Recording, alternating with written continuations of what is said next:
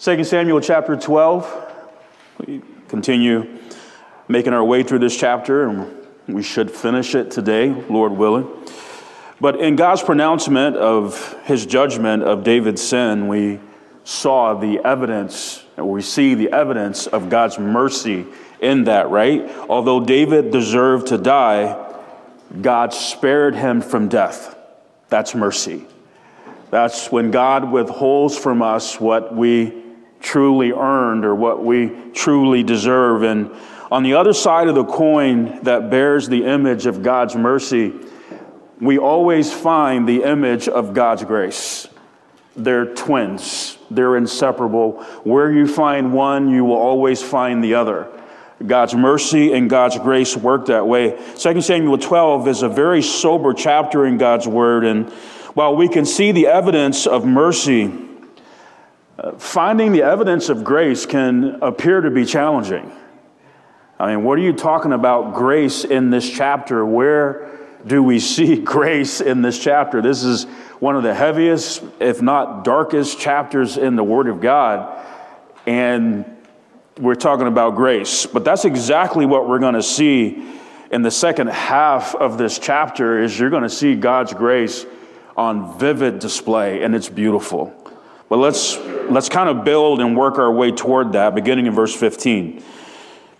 And Nathan departed unto his house, and the Lord struck the child that Uriah's wife bare unto David, and it was very sick.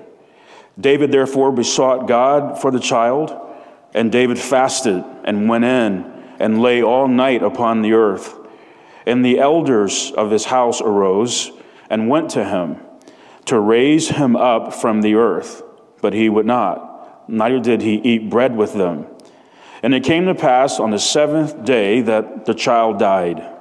And the servants of David feared to tell him that the child was dead, for they said, Behold, while the child was yet alive, we spake unto him, and he would not hearken unto our voice. How will he then vex himself, if we tell him that the child is dead? But when David saw that his servants whispered, David perceived that the child was dead. Therefore David said unto his servants, Is the child dead? And they said, He is dead. Now, what we have just read has led a number of people, both believers and unbelievers, to really question, if not challenge, the integrity of God, the righteousness of God. Is God really gracious? Is he really merciful? Is he really loving? Right? And the struggle is found in the words, the Lord struck the child. That's tough. That's tough. That tempts many to struggle. Human logic and reasoning will ask, why would God do that? Why would God strike this child? Well, God gives the answer in verse 14. Howbeit, because by this deed thou hast given great occasion to the enemies of the Lord to blaspheme, and the child also that is born unto thee shall surely die. So God's punishment, God's judgment was in response to David's sin, in response to his disobedience. I mean, God tells you that. To criticize God for his response to David's sin subtly blinds us to something that I think is very, very important. I think it blinds us to something that I think God wants us to make sure that we grasp. That God wants to make sure that we understand that the world, the flesh, and the devil conveniently try to tempt us to overlook and mitigate. And here it is. God despises sin, and it places us on dangerous ground with him. God wants you to know that. God despises sin. I mean, God has a problem with it. He has a massive problem with it. He despises it. And it places us on dangerous ground with him. God wants us to know we must be careful. To try to accuse him of unrighteousness here means that, listen, we minimize David's sin. That becomes the focus. We minimize it, right? We reason, yes, what David did was wrong, but it didn't warrant such severe judgment. Yeah, God, I'm not arguing with you that he crossed the line, but did you have to go that far? Did you have to strike the child? That doesn't seem right to me. When that is our reasoning, the world, the flesh, and the devil have succeeded in their campaign to convince us that God can be blamed. The only problem with that is the Bible says that he is perfect in all his ways. The Bible also says that there is no unrighteousness found in him, so God is never wrong, or God is never not right. You can never accuse God or blame God for anything. That sentiment not only expresses our ignorance of the depths of God's hatred of sin, but listen, it also expresses our ignorance of just how holy he is. If there is one thing that God would have you to know about him, it's not that he's loving. It's not that he's gracious. It's not that he's merciful. It's not that he's kind. It's not that he's long-suffering, although he is all those things. But there's only one trait in the Word of God that is given a threefold emphasis that speaks to the essence of who God is and what he is ultimately all about, and it is holiness. The Bible says, God says, I want you to know this about me, that it's not that I'm holy. It's that I'm holy, holy, holy. I want you to know that about me. And so when you're talking about sin and darkness, it is diametrically opposed to everything that God is and all that he is about. God has a passionate, righteous, zealous disdain for sin. He despises it. Consider some of these verses. 1 John 1:5. This then is the message which we have heard of him and declare unto you, that God is light, and in him is no darkness at all. There is no darkness at all in God. None. Revelation 21:23, and the city had no need of the sun, neither of the moon, to shine in it, for the glory of God did lighten it, and the Lamb is the light thereof. How holy is God? In the holy city, the New Jerusalem, there will be no need of the sun or the moon. Why? Because the glory of God and the Lamb of God will light it for eternity. That's some serious light. They will be able to light it for eternity. I don't have a vocabulary to try and capture for you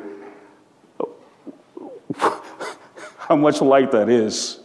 You could give me 10 lifetimes, and I could get 10 PhDs in each one, and I could still never adequately try and capture for you how much light we're talking about.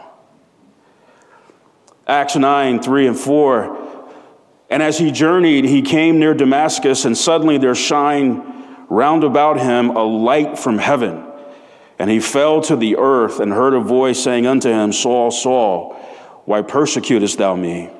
Acts 22:11. And when I could not see for the glory of that light, being led by the hand of them that were with me, I came into Damascus. The light that Saul was exposed to was so powerful that it knocked him to the earth. And we're talking about just,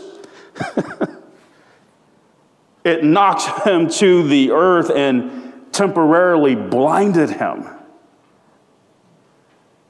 Now, here's what we got to understand. The light of God is omnipotent and holy. Amen. It is omnipotent and holy. God wants us to know this about his light, about his character. So when you bring covetousness, adultery, murder, and lying into the presence of the God who is light and no darkness at all, it helps you now to process his judgment of David's sin. When you see who he is, this is the same issue with hell and the lake of fire. You will never be able to make sense of, reconcile, understand the existence, the reality, the inevitability of hell and the lake of fire until you come to the place where you respect the holiness of God. It's not until you make peace with, and not just make peace with, but you possess a reverence for his holiness. That it was only Christ who could meet that standard. No one else. Everything and everyone else is just darkness, it's just sin. Nothing measures up. He is holy, holy, holy. And God wants us to know this.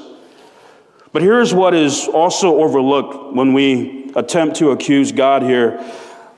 What about Uriah the Hittite? What about his family? What about his friends? What about his fellow soldiers? What about Bathsheba? What about her family? What about her friends? What about people who loved her? Trust me, everybody was watching. Once the news broke, and God is not only omnipotent, but he's omniscient, he's all-knowing. And so, because David is the king, does that mean that he's exempt from the principles of sowing and reaping? Does that mean because he's the king, he gets to do the things that he did and just walk away? God's response to everybody was a resounding no. No, he's not exempt. No, he is accountable to me. He is accountable to my word. He's not special. But brethren, here's what is overlooked when the only thing that someone can see in the narrative about God is striking the child, and it is this: God's grace is amazing. God's grace is amazing. It's right here before you and me. It's amazing. You might be wondering, I'm sorry, bro, what did I miss? Because everything you've said so far, it's not screaming amazing grace to me. So please clue me in. I will gladly do so. I wonder if this sounds familiar. A son of David died in the place of someone who was clearly and grossly guilty of sin. I wonder if that sounds familiar. Yeah. Yes. The wages of David's sin, yes, it was death. The son that was born, though, listen, never possessed a sinful thought, never spoke a sinful word, never committed a sinful deed. Yet he was the one who had to die. Is that not amazing grace? Yes, it is. Additionally, the grace of God was given in that the child would not have to walk through life wearing the stain of his father's transgression. Can you imagine This boy, this young man, this would have been on him for his entire life. You're that child. Can you imagine the platform that would have given the devil to mock him and mock God? Through very hard circumstances, God was very gracious. I love Psalm 77, verse 9. Hath God forgotten to be gracious? Hath he in anger shut up his tender mercies? Selah. The answer was and is no. Praise the Lord. No, God never forgets to be gracious. Aren't you thankful for that? I'm thankful for that. That God never forgets to be gracious. I tremble to imagine who I would be and where I would be if he did. If God, not that he can forget, but if God forgot to be gracious, I'm cooked. So are you. And God's grace over the child is going to go next level, as we're going to see. Verse 20. Then David arose from the earth and washed and anointed himself and changed his apparel and came into the house of the Lord and worshipped. Then he came to his own house, and when he required, they set bread before him, and he did eat. Then said his servants unto him, What thing is this that thou hast done? Thou didst fast and weep for the child while it was alive. But when the child was dead, thou didst rise and eat bread. And he said, While the child was yet alive, I fasted and wept. For I said, Who can tell whether God will be gracious to me, that the child may live? But now he is dead. Wherefore should I fast? Can I bring him back again? I shall go to him, but he shall not return to me. So, if David was supposed to play the role of a victim who had been wronged by God, he didn't get that memo. Because he did not wave his hypocritical finger at God and demand to know why. Or how could you do this? He didn't get that memo. But in verse 20, when David ended his mourning and went to the house of the Lord and then followed that by eating, listen, this is so critical. Listen. It meant that he had made peace with God's judgment. He made peace with it. Listen, and it also meant that he was moving on.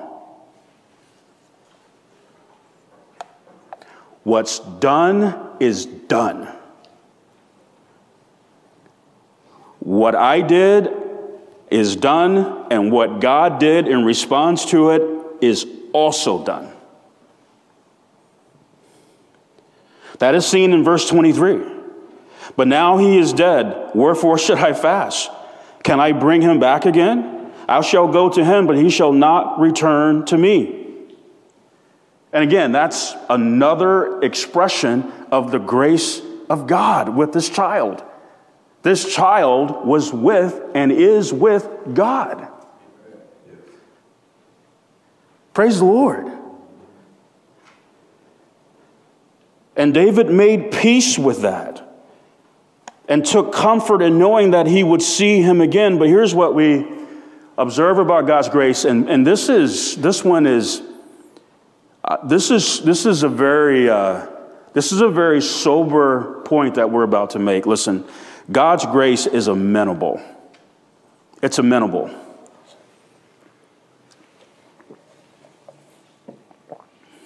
When we're talking about being amenable, it means that we are willing to accept something. Willing to accept something. Another way to say it is that this is where we make peace with something. When the child passed after David sought God for 7 days, which was something he hadn't done in a year, mind you, God's judgment and David's mourning were complete. Hence the number 7. It's done. It's complete. It's finished.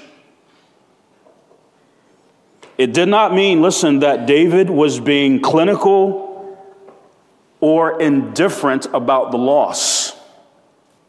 It's not what it meant at all. Remember, he fasted and he seemed to have been on his face in a prostrate position for 7 days. That's not clinical. That's not being indifferent. That's desperate. He was weeping and pleading and begging God to spare this child's life. He cared. He loved his son. Can you imagine the guilt that he carried through all of it? I mean, God, please. But when God said no, just like God said no to him in chapter 7, when he had in his heart to build God a house, God said no. What did David do? He accepted it. He didn't argue with God in chapter 7. Hey, that's in my heart. I want to build this house. Okay, it's going to be Solomon. Wow, okay. And the same here. David, the child is not going to live. And the child didn't live. I want to give you a few verses that I think it is so critical for us to embrace these, okay? You and I have to get these. We really do. Psalm 131, verse 1, Lord, my heart is not haughty, nor mine eyes lofty, neither do I exercise myself in great matters or in things too high for me. Psalm 139, verse 6, such knowledge is too wonderful for me. It is high. I cannot attain unto it.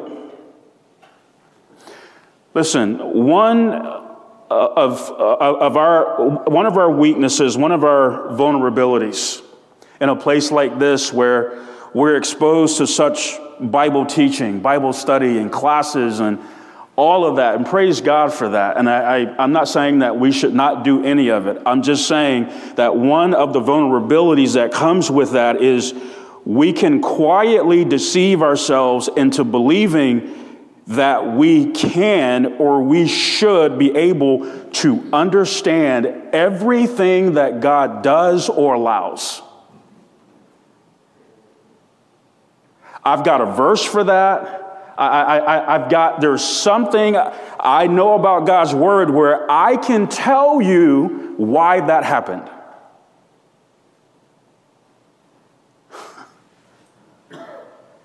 If you could do that, guess who you would be? You'd be God. You would be God. Psalm 131 and 139 were Psalms of David. And he made peace with the fact that that's never going to be the case. You can write Bible commentaries, and there are going to be things that happen where on your best day, you can't throw a rock at it and try to mount a logical response to it. Forget about it. Listen, by God's grace, we can make peace with matters that are very hard to understand. That's it. It's not if, it's when, because you live long enough and you're going to find yourself here, right? We all are. When you are there, it's not something that you need to understand, but it is something that you need to make peace with. Amen. That's the issue. That's the issue. You will only drive yourself mad or into a pit of deep misery when you try to understand something that God simply says, I just want you to make peace with it. I remember years ago, just in one of these just gut-wrenching valleys, hard, painful. And I thought, I'm going to read the book of Job. I know he went through some things like this, and somewhere in the back of my mind, quietly, I had this expectation that I missed something. That I'm going to get to the end of the book and there's going to be a verse or something that God says where it goes, okay, makes sense. Or maybe even subtly, like maybe God kind of quietly apologizes. Like, Job, my bad, I let Satan take it too far.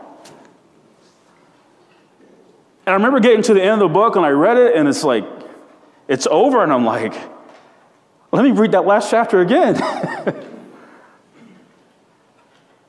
No explanation, no apology. Let me, if I can, just address those who, and we thank God for you, you're discipling, you're counseling, you're leading others. Let me just caution you. One of the worst things that we can try to do is make someone understand something that they will never understand, and neither will you. You want to talk about doing some damage.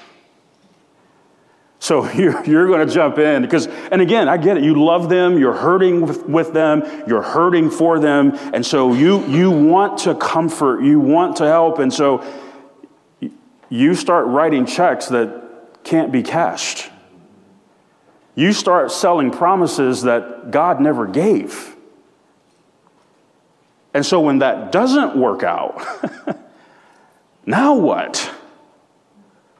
Be careful. Listen, there have been times, and there will be times, but there have been times where I've been in situations where it is clear, study to be quiet. Amen. Just be here. Just be here.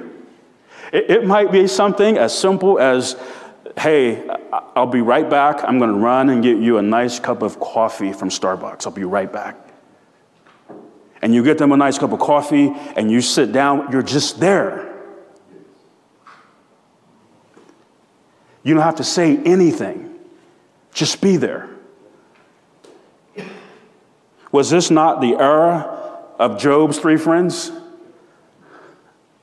We're going to get to the bottom of this. And just, made a mess. Poured gas on a fire that was, flaming. Verse 24 and 25.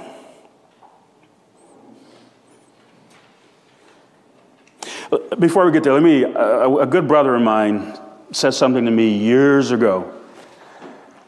Very profound. I'm thankful that God used him to tell me this. He said, I have made peace with the fact that God does not owe me an explanation on everything. Amen. That's a great place to be.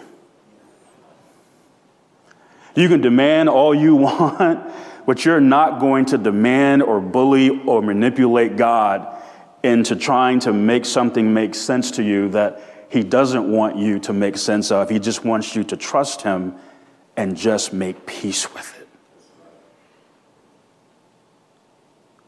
That God, you're always right.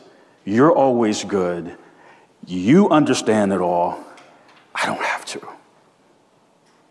And you don't owe me an explanation. That's what I was looking for with Job. Where's the explanation? All right, verses 24 and 25. And David comforted Bathsheba, his wife, and went in unto her and lay with her, and she bare a son, and he called his name Solomon. And the Lord loved him. And he sent by the hand of Nathan the prophet, and he called his name Jedediah, because of the Lord. Is that not good? Isn't that good? And you read that, it just feels, it's so comforting, so soothing. It's awesome. The proof that God had put David's sin away is seen in how the tone and the narrative has changed. It's changed. For the first time, Bathsheba is not referred to as Uriah's wife. Here, she's referred to as David's wife. God really had put his sin away.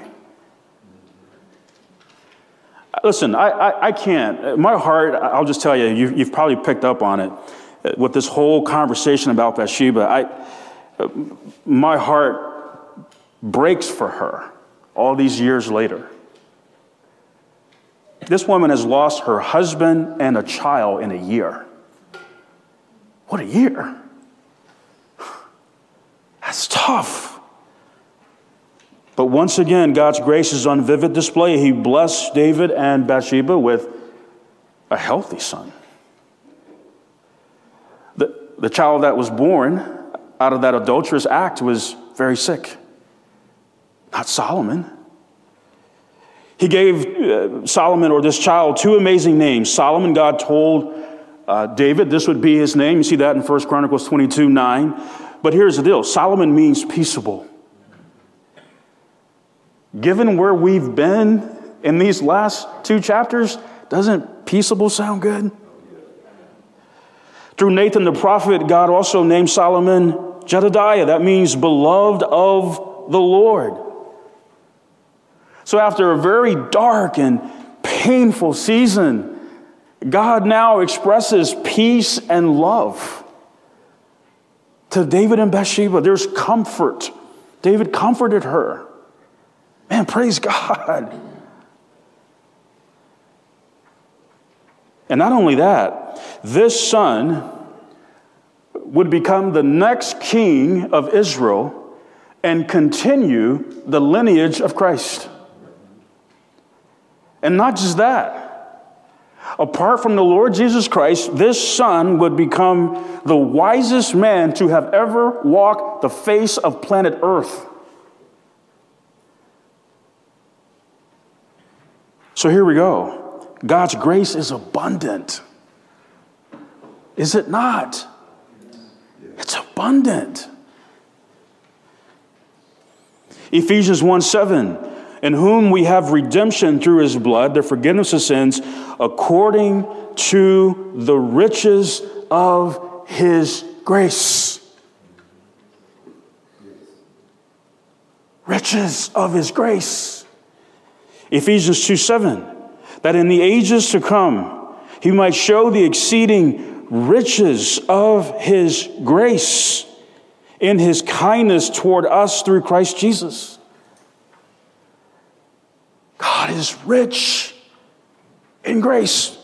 But I need you to hear this. I need to hear it. Listen, our failures will never bankrupt the grace of God. Do you understand that?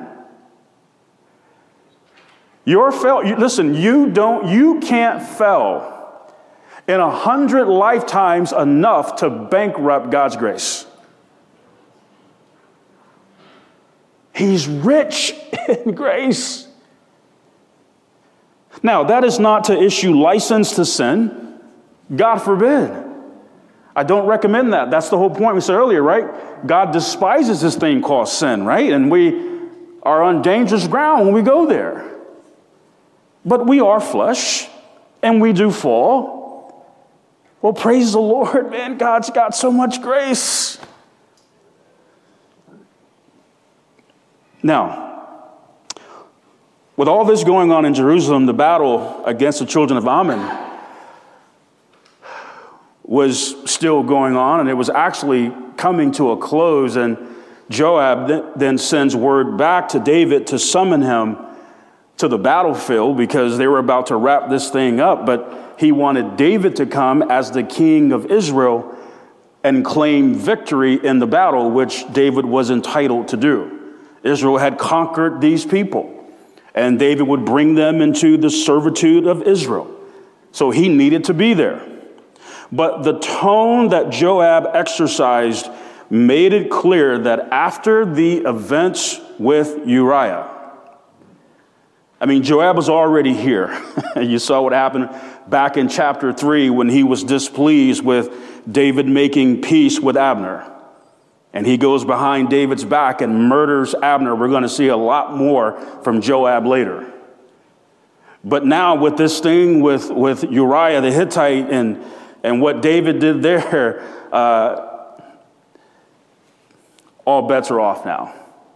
It's open season from Joab to David the king. David had lost credibility with him, and David was going to find it very difficult in the future to lead Joab.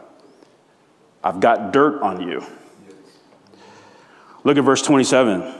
And Joab sent messengers to David and said, I have fought against Rabbah and have taken the city of waters.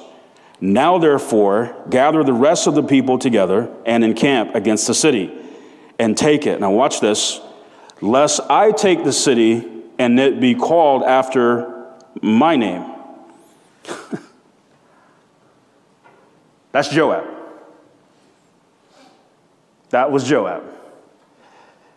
It was. I mean, he understood that David needed to come and get the victory. He's right there. Where he was dead wrong was in his tone. His tone to the king was out of line. You don't address the king that way. You don't do that. You don't threaten the king. He had no respect, no regard. As the picture of Joab continues to unfold, this was not his way of, as I've heard many say, well, I think he was just trying to re-engage David back into the battle. He was trying to restore him back into ministry. He was trying to encourage him or bait him to get back on the field.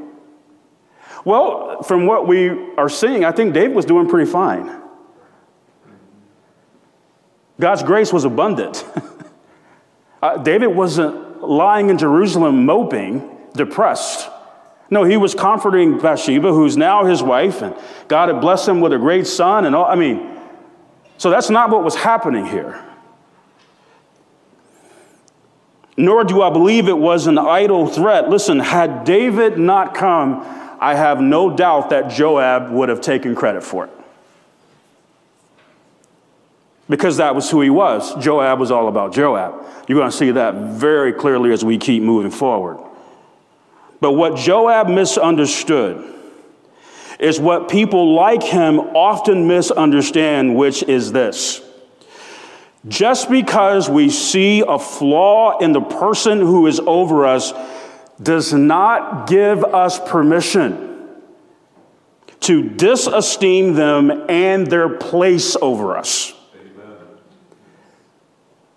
This is what Joab failed to understand. And it's ultimately going to cost him his life. David was still the Lord's anointed. And because of his place, because of his role, Joab did not have the right to address him the way that he did. But David came and claimed the victory and subjugated the children of Ammon, and this is where we get to our final point. Look at verse 30. I'm wrapping up here. I know you're like, is he going to finish sometime today? We're close. And he took their king's crown from off his head, the weight whereof was a talent of gold with the precious stones, and it was set on David's head. And he brought forth the spoil of the city in great abundance. So remember, this was the same king of the children of Ammon from chapter 10, King Hanan, right? The same king who shamed the messengers of David. And so they're taking this crown, which weighed about 75 pounds, and putting it on David's head as they had conquered them. But this is another picture, again, you've seen by now, 2 Samuel is filled with David as a type of Christ. And this is another one because in John's vision, he saw Christ coming back at the second advent with what? Many crowns on his head. And you see David here having this crown put on his head. Revelation 19:12 is a reference. But here's the final point we're going to make about grace. And that is, grace is altering. It's altering. That is, God's grace can change things. Yes. God's grace can change things. Believe it. It can, and it does. Comfort has shown up. So is peace. So is love now, conquering and victory. Grace changes things. It changes things. I've been meditating and praying over this verse this week. It's meant a lot to me. God is speaking to me about it on a number of levels, and I don't think he's done with me yet. I think I'm going to be hanging out with God this week in this same verse, at least in prayer at a minimum. But Acts 11:23, who, when he came and had seen the grace of God, was glad and exhorted them all that with purpose of heart they would cleave unto the Lord. So word had reached the church in Jerusalem that God was doing something mighty in Antioch, that a number had believed and turned to the Lord there, so they sent Barnabas to check it out. And it was true. Barnabas goes and says, oh yeah, it is going down. It's happening here. God is doing something. God is doing a great work. But Barnabas did not see a great work at Antioch. What did he see? He saw the grace of God. He saw the grace of God. The grace of God was changing things. The grace of God was causing a great number to believe. It was the grace of God that was at work. It was changing things. So here's the final point. Listen, the ultimate game changer for any hard situation is the grace of God. Amen. It's the grace of God. You're hurting, you're struggling, you've had this thing happen that is gut-wrenching and you can't make sense of it. The same grace of God that was working at Antioch can work today. Amen. And it changes things. It will alter that situation. It will alter your heart. It will alter your mind. It will. Lord, thank you for your word today about your grace. Lord, let us hide these things in our heart. In Jesus' name, amen.